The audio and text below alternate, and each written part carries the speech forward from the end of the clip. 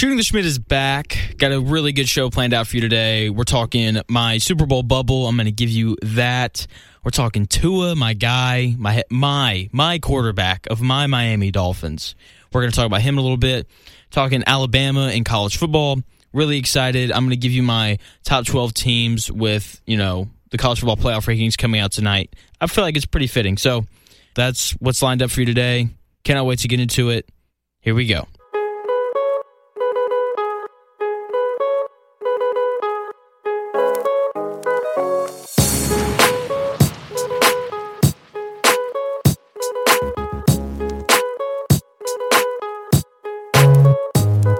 I forgot to mention in the intro that my lead story is actually Frank Reich officially being fired. So if you haven't heard, Jim Irsay has officially fired Frank Reich.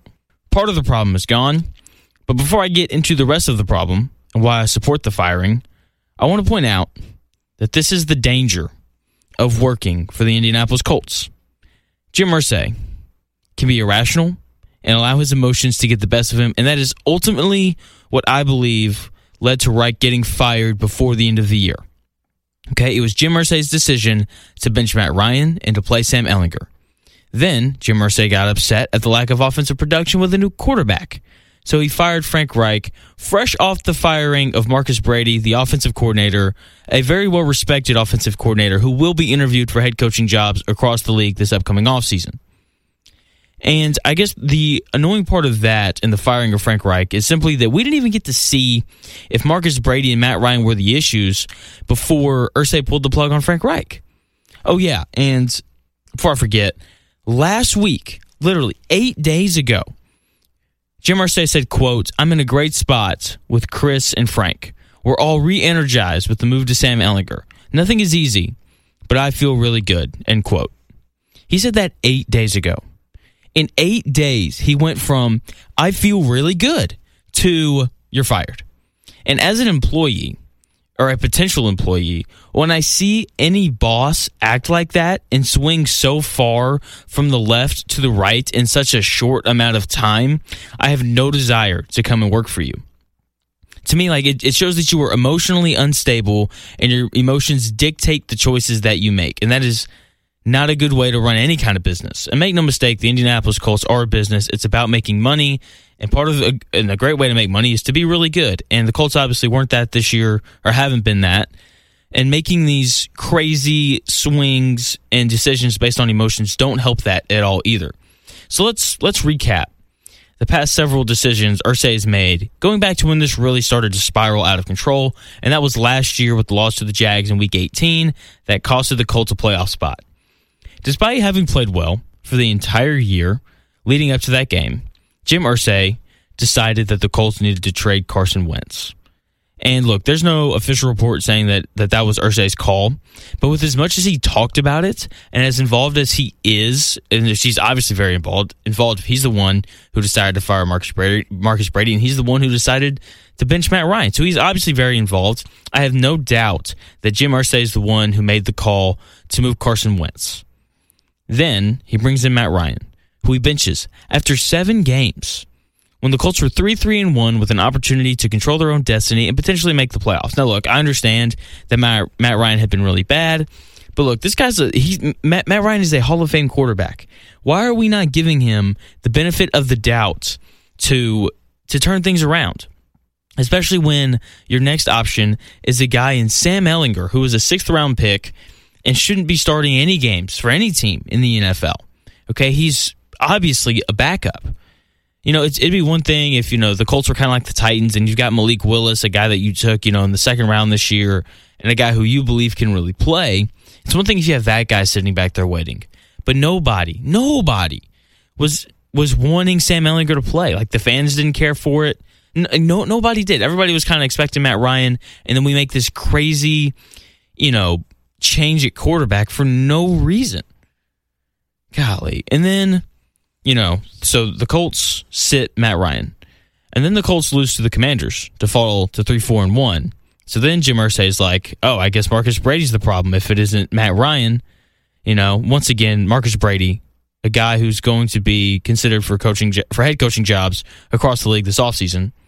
Then, following the firing of Marcus Brady, the Colts go play the Patriots with a new quarterback and a new guy calling plays and a new guy in charge of just the offense in general.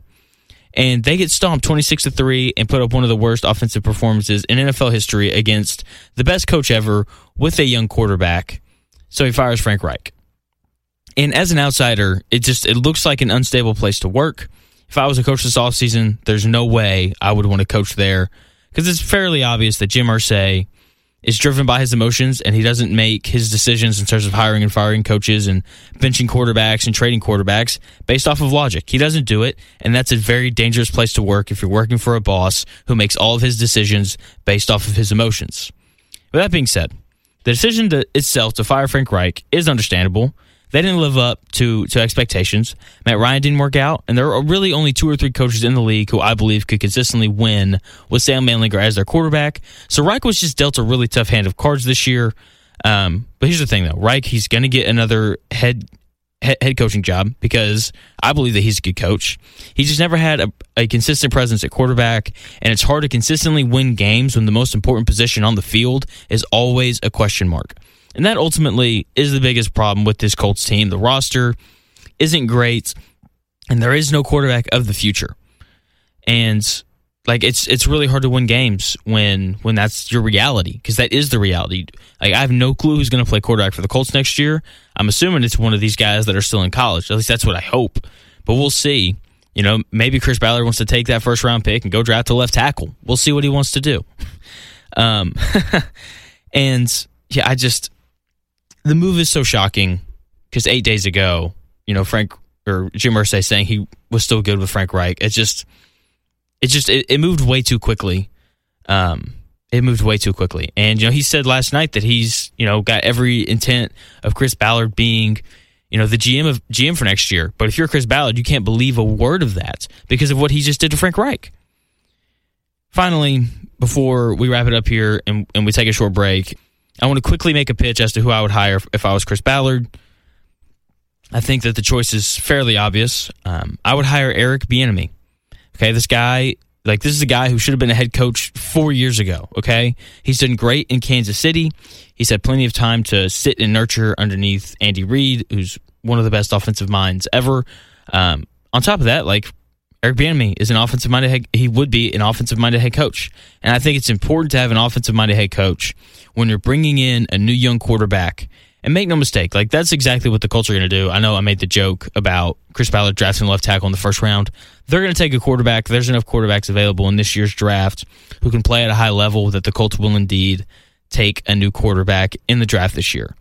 And I believe that Eric Bieniemy is the perfect coach to bring in alongside a rookie quarterback, okay? He's the kind of guy who's going to consistently put that quarterback in a position to succeed, whether that's C.J. Stroud or Bryce Young or Will Levis or whoever it ends up being. Bieniemy is going to consistently put them in a position where they can succeed. He's the obvious choice, and if they don't hire him, they at least need to hire an offensive-minded head coach. If they bring in, Dan Quinn, which I highly doubt they would do that, the current defensive coordinator of the Cowboys, or any defensive-minded head coach, it will be a huge mistake. Because when you bring in new young quarterbacks, you need guys who understand offense on a deeper level. And that is exactly what Eric Bieniemy does. If they don't hire Eric Bieniemy, I would call Sean Payton, even though I highly doubt Sean Payton is going to come out of retirement to coach the dumpster fire that is currently the Indianapolis Colts. But we'll see. Once again, Eric Bieniemy should be the new head coach of the Indianapolis Colts at the start of next season, and they should draft a quarterback in the first round. Not blazing hot takes today, but it's the truth, and this is what needs to happen. We're going to take a short break, and then we'll be right back with my Super Bowl bubble right here on Shooting the Schmidt.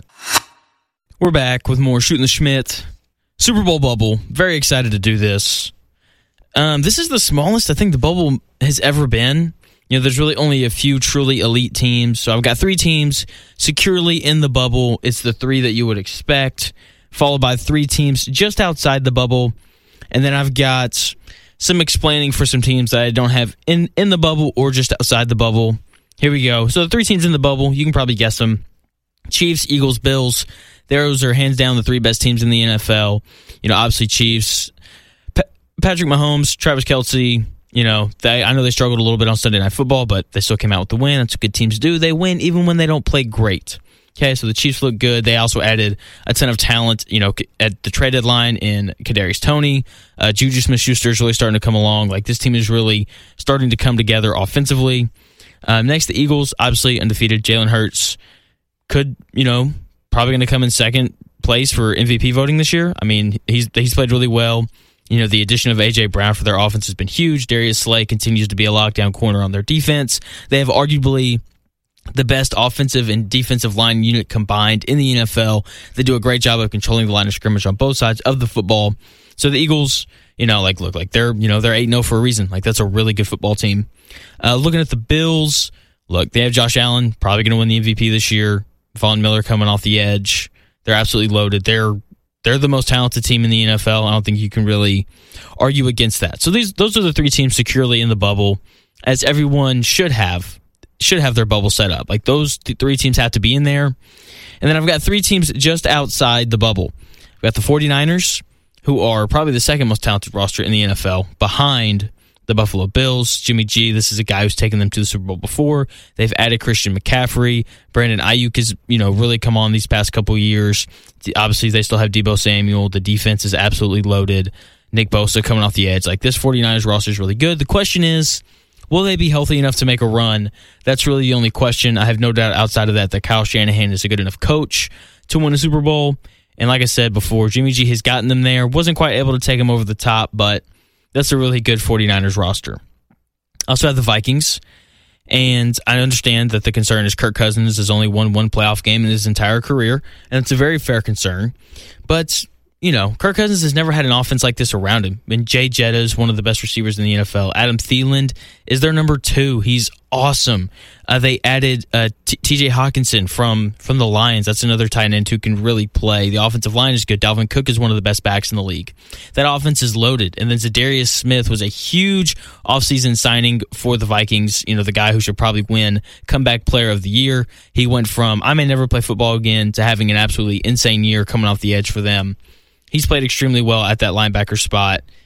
This Vikings team is really good. The offense is undeniably impressive. Once again, obviously the question there is Kirk Cousins. Do you trust him or not? I don't know if I do or not yet. We'll see what ends up happening. And then the final team I have, you're going to call me a homer, but I do have the Miami Dolphins here in this spot. And I understand that there is a lot of questions about Miami, a lot of questions about Tua still, especially with how rocky, his first couple years were. But, man, he's looked really good this year when he's played. I mean, the Dolphins are undefeated whenever he plays. He really understands Mike McDaniel's system. Obviously, having guys like Tyreek Hill and Jalen Waddle on the outside really help elevate your quarterback, and I think that's what a large part of this is, right? When you're betting on this Miami Dolphins offense, you're not necessarily betting on Tua. You're betting on Mike McDaniel, Tyreek Hill, and Jalen Waddle. And those are three guys I will bet on any day of the week. So those are the three teams just outside. And then there's probably some questions like, why isn't this team in? Why isn't this team in? So I began to think about those teams. Like, who are the teams that people are going to question, and why don't I have them here? I think the first one, and probably the biggest one, is the Ravens. And my biggest concern with the Ravens is just how bad that secondary is. They've really struggled to keep leads throughout the year. They've done a great job of obtaining leads. I still believe that they're the only team in the NFL to have a double-digit lead in every single game that they've played. But they've done that, and they've also lost 4 games, right? So they blow leads because their secondary just isn't very good. And it's, at the end of the day, like, it is a passing league. And if your secondary isn't very good, I have a very hard time believing that you're good enough to win the Super Bowl. So that's why I have the Ravens not in or just outside of my Super Bowl bubble. On top of that, the Titans, they're currently the 2 seed in the AFC. They looked really good on Sunday Night Football against the Chiefs. That's a really good defense. But I don't think Ryan Tannehill is a good enough quarterback for them to win the Super Bowl, and I don't think they have the weapons on the outside to elevate Ryan Tannehill to that point, kind of like Miami does, right? Like, you may not believe in Tua, but you definitely believe in Tyreek Hill and Jalen Waddle. You probably don't believe in Ryan Tannehill, and I don't think Treylon Burks has been around long enough for us to believe in him and his ability to elevate. If they still had A.J. Brown, maybe, we could slide him into that spot, but at the end of the day, Titans just aren't good enough at quarterback to win the Super Bowl. I believe it's the same thing with the Cowboys. I don't think Dak Prescott's a good enough quarterback for the Cowboys to win the Super Bowl. I also don't think Mike McCarthy's a good enough head coach to win the Super Bowl either. So they have some real lacking points there in terms of who they have as their head coach and who they have playing quarterback. With that being said, that's a really good football team. That's probably the best defense in the NFL. But defense no longer wins championships. Elite quarterbacks, and elite wide receivers, and elite offensive head coaches win Super Bowls nowadays. And the Cowboys have, one of those three things. I really like CeeDee Lamb, but all in all, Dak Prescott and Mike McCarthy just aren't good enough for the Cowboys to win a Super Bowl with their current roster. And then I put the Giants on here, even though I don't think people really think that the Giants are a Super Bowl contender. I don't think that they are. Obviously, I have them outside my bubble. But yeah, like this is really just an excuse for me to talk about Dable and the great job he's done up there with Daniel Jones and with that offense. Obviously, it helps that Saquon Barkley has finally stayed healthy. Knock on wood there real quick. And so yeah, once again, Chiefs, Eagles, Bills firmly within the bubble. Dolphins, Niners, Vikings, all just outside of it. I want to see a little bit more from the Dolphins defense before I put them in that bubble. I want to see the 49ers get healthy before I put them in that bubble. And I just want to see a little bit more from Kirk Cousins before I put them in that bubble. So we're going to take a short break. When we come back, I've got a Tua take that I really want to run by people. So we're going to do that. So yeah, we're going to take a short break, and we'll be right back with more Shooting the Schmidt. And we're back with more Shooting the Schmidt. We're going to scrap the Tua talk for today. I already talked about the Dolphins a little bit in the last segment. We can do the Tua as a top 10 quarterback segment on another day. I want to talk about college football because college football is awesome, and it's really heating up. And before I give you my top 12, because the college football playoff rankings are coming out tonight, I want to do a quick thing here on Alabama. And over the next few days, over these next few weeks, especially if Alabama loses again, you will begin to hear people say that the decline of Alabama is here. Alabama isn't that good anymore. Nick Saban needs to hang it up. These takes are going to slowly start coming out of the woodwork. And when you hear those takes, what I want you to do is block that person. Don't listen to their podcast ever again. Completely ignore them, because people who say that are absolute idiots, okay? Alabama's lost 2 games this year. They've lost 2 games, okay? And this is considered a bad year. That's how good Alabama is. They've lost 2 games, and people are saying that they're falling off. But let's look at these 2 losses, okay? Their 2 losses this year have been by 1 point on the road in tough environments against top 10 teams in the country. Neyland in Knoxville, one of the toughest places to play. They lose on a last-second field goal. Baton Rouge, Death Valley, late at night. One of the toughest places to play in college football. Those are their 2 losses, and we're over here. People are getting ready to say, I heard it on a podcast the other day. This guy was like, I think Alabama's done. Like, they're falling off. And it's like, I don't know. They're not. Okay, they lost 2 games against 2 really good teams on the road in really tough environments. Like, let's not sit here and act like, they got beat by UTEP at home. Okay, let's not sit here and act like Alabama's going to lose 5 games this year. They're going to go 7-5 and finish 4th in the SEC West. Like, that's not happening. Okay, they're going to go probably 10-2 because they're going to beat Auburn. I believe that they still have to play Ole Miss. I think Ole Miss is still a little bit overrated. So what? They're going to lose 2 games, play and win a bowl game. Like, who cares? And then next year, they're going to reload because they're going to continue to recruit well as they continue to do. And they're going to be just fine because Nick Saban is the best coach in college football history. And no matter what we do or what we say, that's just like the truth, and that's going to continue to be true. And Alabama is going to continue to be great until Nick Saban leaves. Yeah, this Alabama team, they're only losing. They're not going to lose again this year. They're going to lose 2 games this year. Okay, and I can't tell you the last time I remember Alabama losing more than 2 games. Okay, they're 12-point favorites on Saturday over Ole Miss, and then they play Austin Peay, and then they play Auburn in the Iron Bowl. Auburn's terrible. I don't really think I have to go into that too much. They're going to win these last 3 games of the year. They're going to finish 10-2, and they're going to be fine. They're going to be ranked in the top 10 to finish the year, and then they'll play whoever they play in their bowl game, right? And then that'll be it. And we'll be like, oh wow, this Alabama team still really, really good. Not as good as they were in years past. I think part of that is youth. They're really young at wide receiver. The offensive line also hasn't been super great this year. But those are 2 things that Alabama is known for. So those 2 things are going to improve. I would be very surprised if Alabama's receivers weren't better next year, and I'd be even more surprised if Alabama's offensive line wasn't better next year.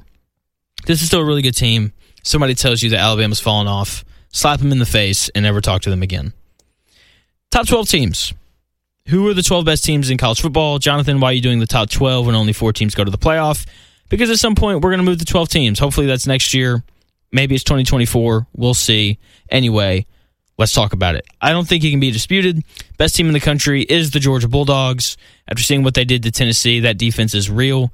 I mean, look, they're holding teams to like 10.5 points a game. That's absurd in this era of college football. The defense is crazy. Stetson Bennett has played really well. I have Georgia at number 1. I really went back and forth on who I have here at number 2. It was either Michigan or Ohio State. It has to be one of those two teams.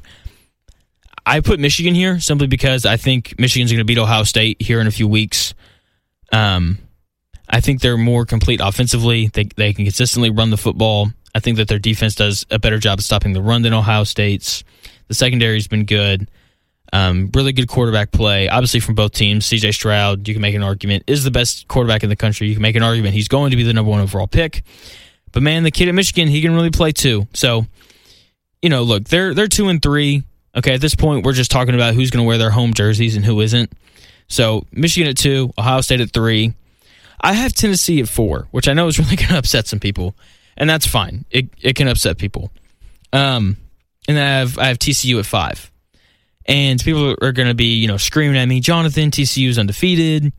Tennessee just lost. TCU undefeated in the Big 12. Well, the Big 12 isn't very good, okay? And when we look at Tennessee's one loss, it's to the best team in the country, okay? Meanwhile, TCU over here struggled with Texas Tech last week, who's 4-5. Okay, can we cut me a break on TCU? Okay, TCU, athlete-wise, is a class below all 4 of these teams that I have ranked above them. Okay, they just plainly and simply are not as talented, and they play in a lesser conference. So excuse me if I don't have all of the trust that you think I should have in TCU. Let's look at their wins this year, okay? They beat Colorado week 1. Colorado wasn't very good. They beat Tarleton week 2. Tarleton isn't very good. They beat SMU week 3. SMU isn't very good. They beat Oklahoma week 4, and everybody was like, oh, TCU, they just beat Oklahoma 55-24. Watch out. Oh, what an upset. Oklahoma isn't very good this year. That's not an upset. And then they beat Kansas by a touchdown, who's a good football team, not great. And then they beat Oklahoma State, who is now, I believe, lost 3 in a row. That sounds right. I know that they lost to Kansas. They got blown. Yeah, they've lost 2 in a row. After they lost to TCU, Oklahoma State beat Texas. And then they got shut out by Kansas State, and then they got beat 37-16 by Kansas. So, ultimately, the Oklahoma State win, not that great. Okay, let's continue with the rest of TCU's schedule here. Obviously, I believe that they played Texas Tech after that game. That sounds right. No, that's not right. After they beat Oklahoma State in overtime, 43-40, they beat Kansas State by 10. And then they beat West Virginia by 10, and then they struggled with Texas Tech there for a bit on Saturday, ultimately won by 10. They're playing Texas on Saturday, in which they're 7-point underdogs to a Texas team that's good, not great. Okay, this Texas team is 7-point favorites over TCU. So why aren't we talking about Texas for the college football playoff? Because we all know that Texas isn't good enough to play in the college football playoff. Meanwhile, they're a touchdown favorite over TCU. And you really want to sit here and try and tell me that TCU is the 4th best team in the country? Okay, the only reason why I have TCU at 5 is simply out of respect for the fact that they have gone 9-0. And it's really hard to win 9 games in a row. And it's really hard to go undefeated. So I have some respect for that. But ultimately, this is not one of the 4 best teams in the country. Okay, if TCU played Georgia, they'd get beat by 3 touchdowns. If TCU played Michigan, they'd get beat by at least 3 touchdowns. And if they played Ohio State, they'd get beat by at least 3 touchdowns. And if they played Tennessee, they'd probably get beat by at least 2 touchdowns. Okay, this TCU team is not one of the 4 best teams in the country. Therefore, they should not be ranked in the top 4. Anyway, I have Oregon at 6th. Oregon's looked really good ever since that loss to Georgia. Week 1, new quarterback, new head coach against the best team in the country. That's just a recipe for disaster. So I have Oregon at 6. I'd love it if they actually ended up sneaking in and we got to see them play Georgia again. I think it'd be a really different game. That being said, I do still think that Georgia would beat Oregon. At 7, I have USC. That's a really good offense. Defense isn't great, but when USC gets up and they make you play from behind, they're a really tough team to beat. We've seen that. That's how they beat teams all year. I have LSU at 8. We saw them beat Alabama, obviously, on Saturday. They have that win over Ole Miss as well. I like having them there at 8. I think that's where they belong. I don't think that they're better than USC or Oregon or Tennessee or Ohio State or Michigan or Georgia. So I feel like you have to put them at 8. Because we can talk about resume all day, but at the end of the day, we're ranking teams from best to worst. Therefore, we need to put the best team in front of the team that is worse. Okay? And this is one of the things about, I'm going to go on a little tangent here. This is one of the things about rankings that really upset me, right? Because people want to talk about resume and how this team's done this and this other team's done that and yada, yada, yada. But ultimately, it's not about resume. It's about who's better, okay? And we can look at resumes for reference to figure that out. But ultimately, we have to look at the guys on the field. We have to look at the coaches on the sideline. And when I look at the guys on the field and the coaches on the sideline, LSU is the 8th best team in the country. I've got Alabama at 9th. The highest ranked 2-loss team in the country. I think everybody would agree that Alabama is the best 2-loss team in the country. I had them in front of Ole Miss because I think they're going to absolutely hand it to Ole Miss on Saturday. I have UCLA at 11, and I have Clemson at 12. Clemson, just a huge, obviously quarterback controversy there. They looked really bad on Saturday against Notre Dame. But I think people kind of saw the upset coming, or at least they knew it was a possibility. I mean, Clemson was only favored about 3.5 in that game, and Notre Dame absolutely handed it to them. So Clemson at 12 to round it out. We've got, Utah and teams like that kind of just sitting on the outside of it. So, yeah, once again, in order, Georgia at 1, Michigan at 2, Ohio State at 3, Tennessee at 4, TCU at 5, Oregon at 6, USC at 7, LSU at 8, Alabama at 9, Ole Miss at 10, UCLA at 11, and Clemson at 12. So that's going to do it here at Shooting the Schmidt. Thank you for taking the time to listen to the pod. Feels a little rough. I don't think this is my best work, so thank you for sticking with me through it. We'll be back again on Thursday, reacting to the actual college football playoff rankings and getting ready for the upcoming weekend in terms of everything we got going on in the NFL and in college football. Cannot wait until Thursday. Once again, that's going to do it here at Shooting the Schmidt. Thank you so much for taking the time out of your day to give us a listen, and I'll talk to you again on Thursday.